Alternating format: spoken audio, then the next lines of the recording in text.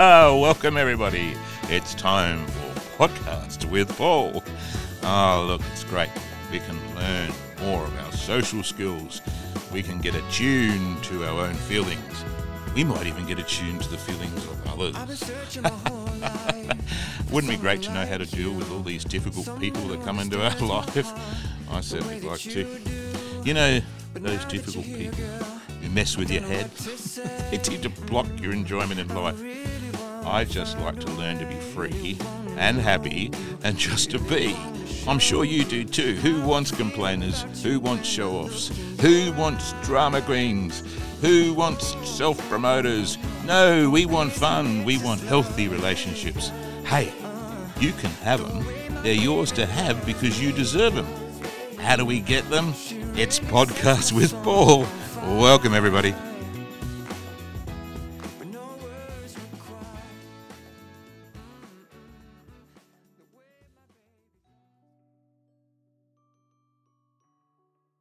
Welcome to episode 3, listeners, where we share with Nathan some more, especially with his experience in childcare and also his experiences in Japan.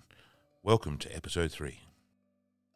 And I know that you went to Japan and obviously worked in childcare, so yes. That would have been a challenge. How did you manage to do that? Well, I still actually managed and, basically managed quite well. Ended up initially 3 years in Osaka. So I wouldn't put myself at the Wiggles level, but I was singing and dancing around from preschool to preschool every day. And one of those companies was actually called MEF, Making English Fun. We wore orange panda shirts and literally would just dance around in front of children. And as long as children danced and smiled and laughed, that's all we had to do to get paid. And then eventually came back to Australia and got certified in Cert 3 childcare, children's services, and went back to Japan and worked in a childcare full time. So worked within their system as an English teacher maybe 2 or 3 times a day. And that was an amazing learning experience just to see how it operates and how children are raised differently in a different culture. But yeah, definitely a lot of...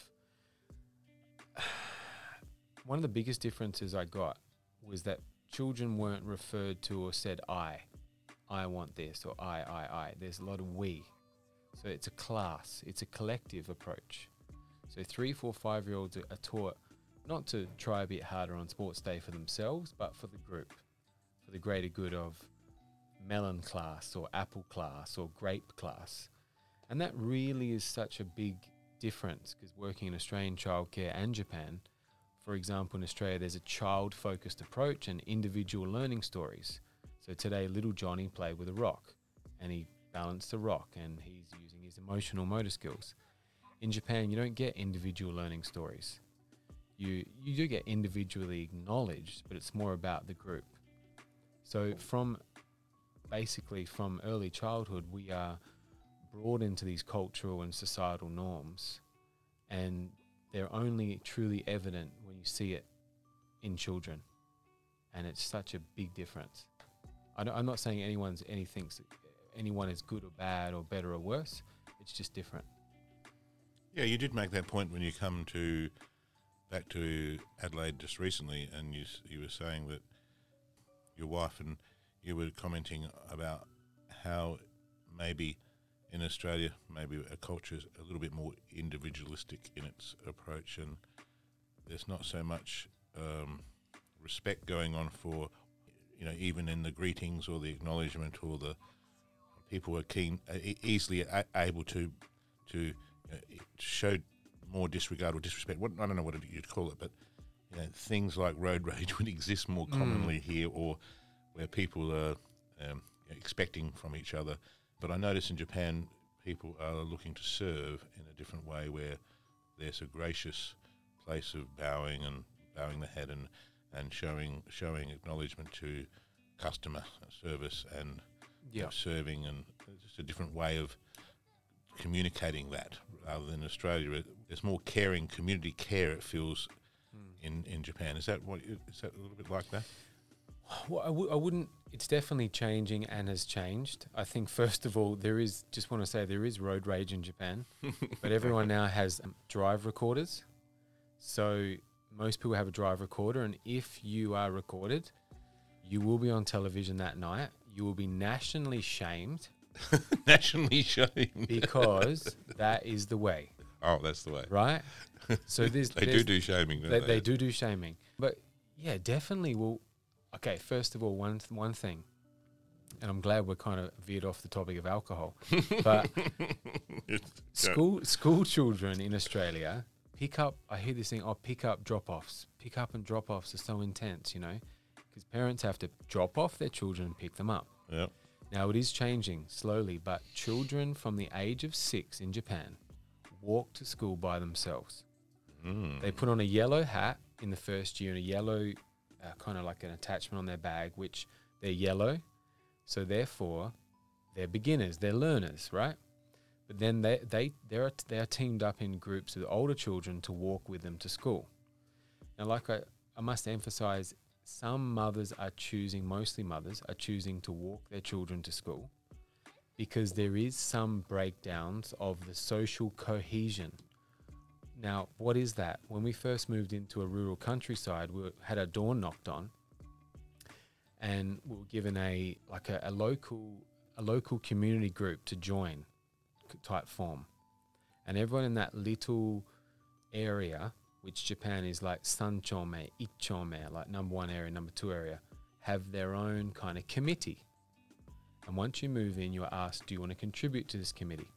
And that committee every year kind of sweeps the roads, cleans the parks, puts on a yearly festival for the community, but also gives you money when there's a funeral. They've changed that now because of the aging population, and they now give you money for having a baby because there's a declining birth rate, right? So they were losing all their money with funerals because there's a lot of elderly people in Japan. So there is a social cohesion and a social responsibility, and trust me, I think it's Tupac, all eyes on you. In Japan, all eyes are on you. People are watching you. People are not judging you. They're watching you and they're checking you in the sense that who is this person? How are they contributing to community? What is their role in the community? And as long as you do something, even in retirement, you don't retire in Japan. You didn't used to anyway. From retirement, you go and work at the local bike parking space at the station, or you sweep the local park. As I think I once said to you, Paul, in Japan, you wouldn't have a big cleaning company because every business takes personal responsibility for cleaning their own premises. Schools and students are taught to clean their own space, to respect the space, clean it, and look after it. So it's a very big, it's input from the start that almost you can do it. You can do this. And what I've learned is what that creates. It creates space because everyone's doing their part. When you're going to have a festival, it can be organized. You can get loose caboose from 6 to 8 p.m. because it's structured. So I used to think it was too formal, it's too rigid, but now I see the opposite. When you have formalities, when you have discipline, when you have times of, hey, you can get loose, ladies and gentlemen, at the karaoke bar tonight. Really? Yeah, let loose. It is a party.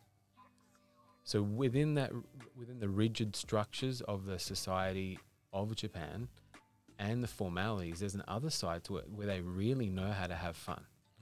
And that's why so much of their culture is worldwide.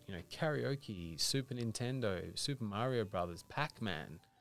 I mean, Tamagotchi. I could go on and on forever. Well, you can. They know how to have fun. Yeah, you've explained that so well. I don't think some of our listeners would be aware of just how Japan is, but it makes a lot of sense when you see the pictures and images of Japan, and now you're saying it as you see it. And I have been over there early in the morning, and I know that they put some songs, exercising songs at the morning. And I went Radio Taiso. And I went there in the morning. You said to me, "Come and check this out. It's time to do some morning exercise." Yes. And you told me there was millions of people doing the exercise in the morning. Yeah. Throughout Japan. Okay. And we had to stand there in the park, and I remember such amazing suddenly everyone in order in time because they put the music on, and then we did the slow dancing. And I remember during the dance I did one of the squatting movements and let out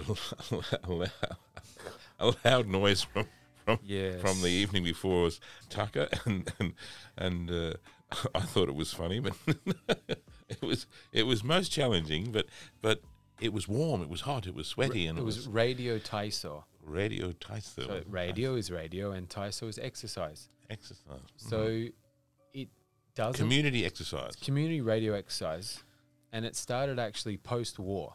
Because if anybody knows anything about history, Japan did go through World War II, and as part of their recovery, there was a big recovery. So a lot of people didn't have motivation. So first, I think I'm not making this up, but I read it or saw it in a movie. First, the priests in the temples would bang the dong to motivate people to get up in the morning, right? Because the nation had a big pain body.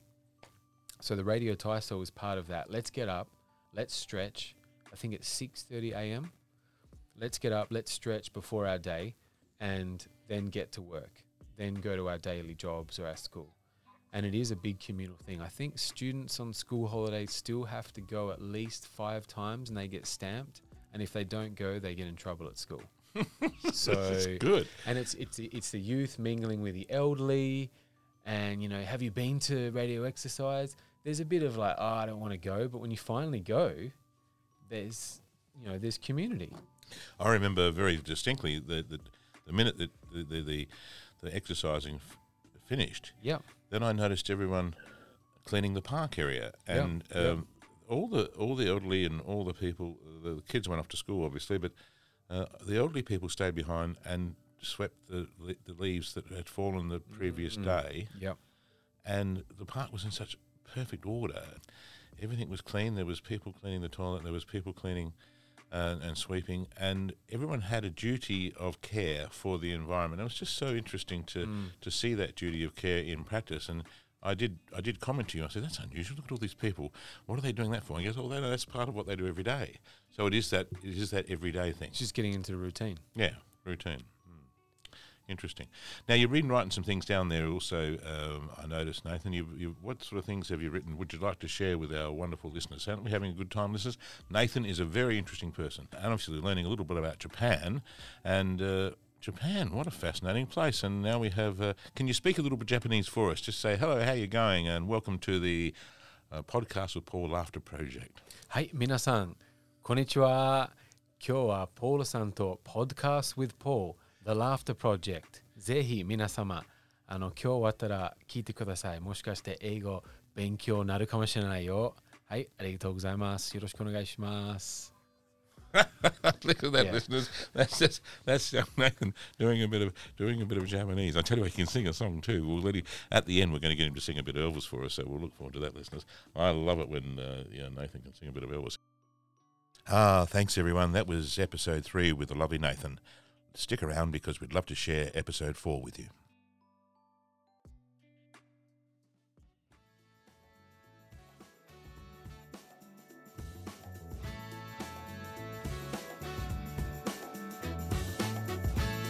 That's another episode from Podcast with Paul. Special thanks, everyone. Remember to keep an eye out for our next exciting episode with more fun special guests. Find out more of what we're all about and look up the Laughter Project. Hey, everyone. Be happy.